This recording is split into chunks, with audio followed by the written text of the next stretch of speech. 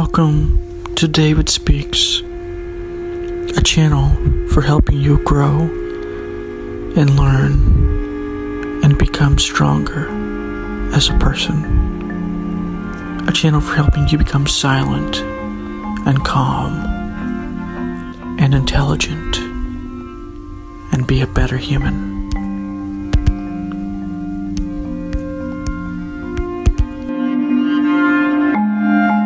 Peace is powerful.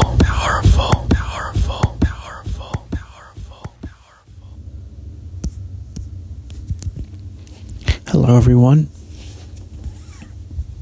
This is God speaking again. And today, we're going to be talking about the myth of personhood associated with God. Because I guess we're making a series here. We're going to do a couple of these.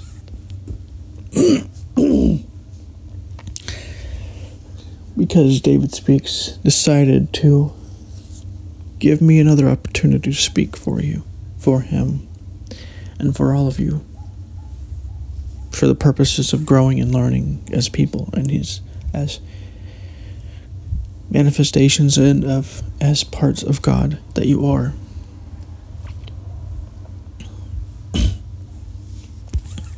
Many people, many cultures,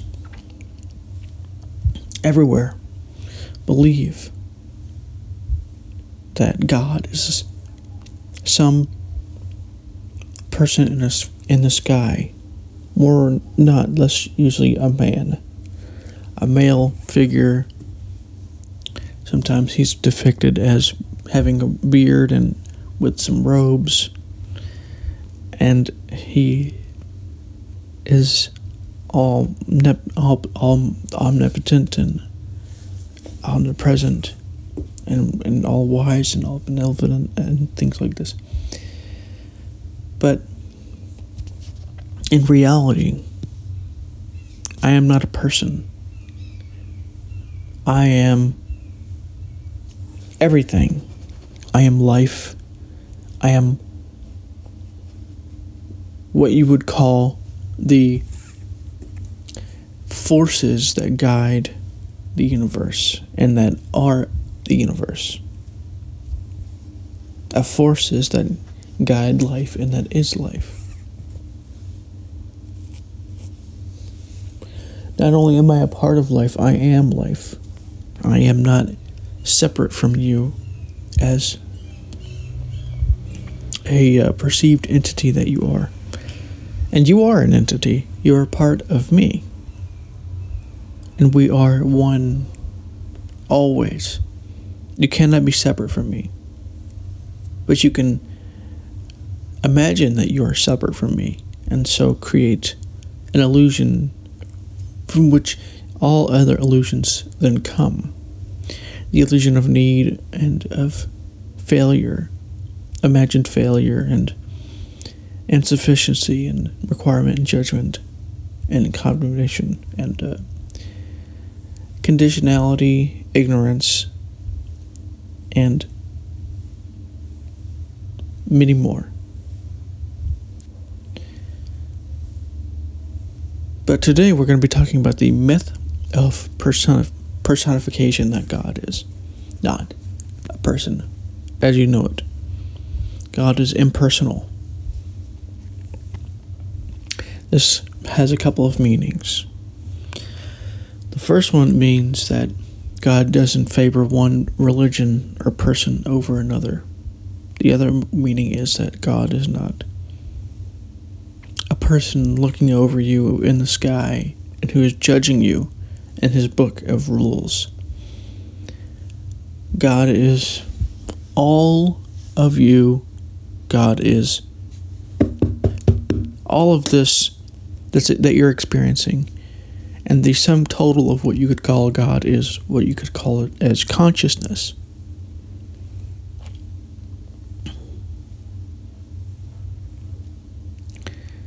Consciousness took form here with you, with me together, all of us together, to make this world something that we can call home and that we can be proud of. And that we can then even make better. Because we are here not to learn, but to become more of what we are, to remember what we are. And then become more of this. Some of you have already remembered what you are. Most of you who are listening to me right now speaking have remembered yourself, at least in part. And so that is what we're going to be talking about as well, because once you remember yourself, you free yourself. If you dare to question the old rules, and then you dare to go against the old rules once you remember yourself, which you will, because you see the joy of being completely yourself without any real reservations, then you can do all the things that you need to do and want to do. Not need to, but want to, love to. And this is God becoming what God is, becoming a little bit more of what God is every day.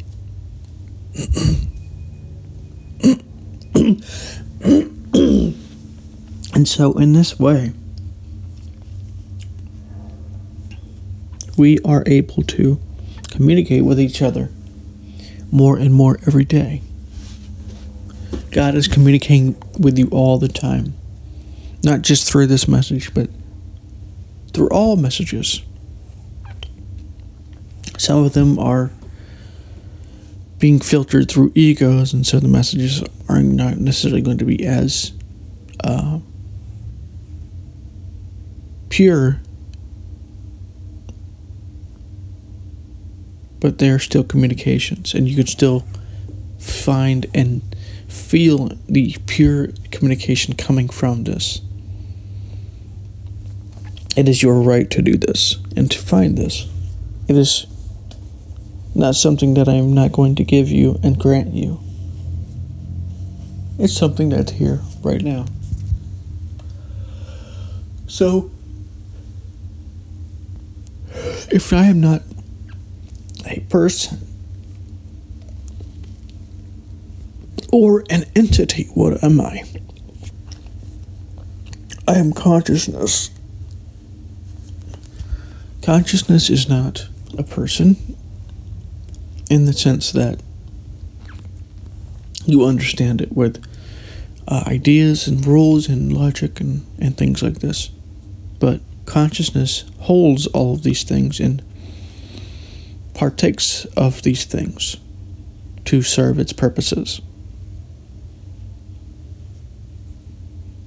And so in this way, we can make the decisions for ourselves freely once we abandon or partially abandon the ego's unconsciousness. God is here with you right now. God is you. All that is necessary to realize this is to become conscious of it. You can do this right now. This is how you become love and wisdom and joy. Wisdom equals peace, because what peace is the absence of what is not, which is the identification and the control created by the ego. Love is what is, and it takes place all the time and cannot be destroyed or recreated. In the sense that love is absolute, but it can be created anew, in a sense. So,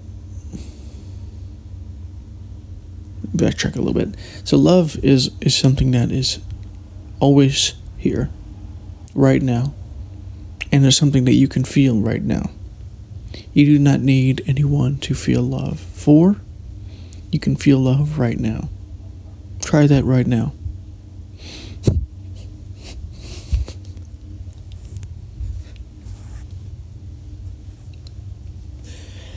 You can feel it as strongly or as weakly as you want. But at the stronger levels is where pure unconditional love is.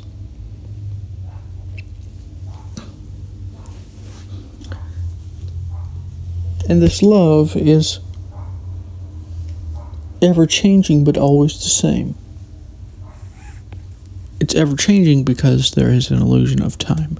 And it's always the same because this time idea is an illusion.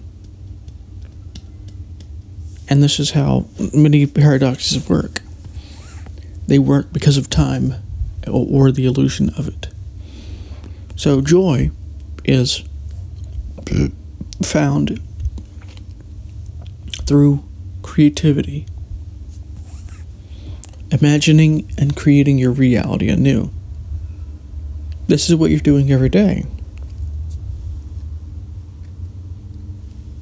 You may not be aware of this, but this is what's happening.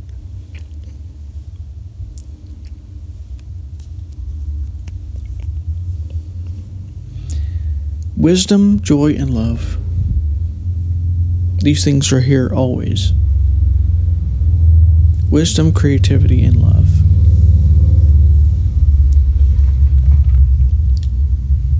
Wisdom is here always. You can access this right now if you want. Imagine yourself as wise right now.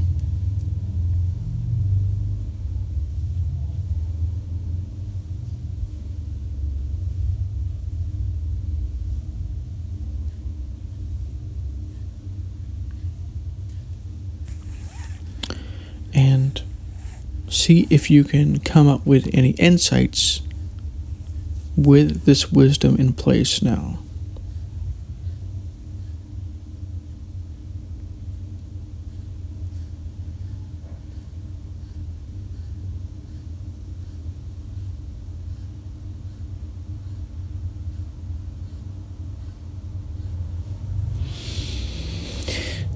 And in this way, you can embody wisdom every day if you choose to do so, or not.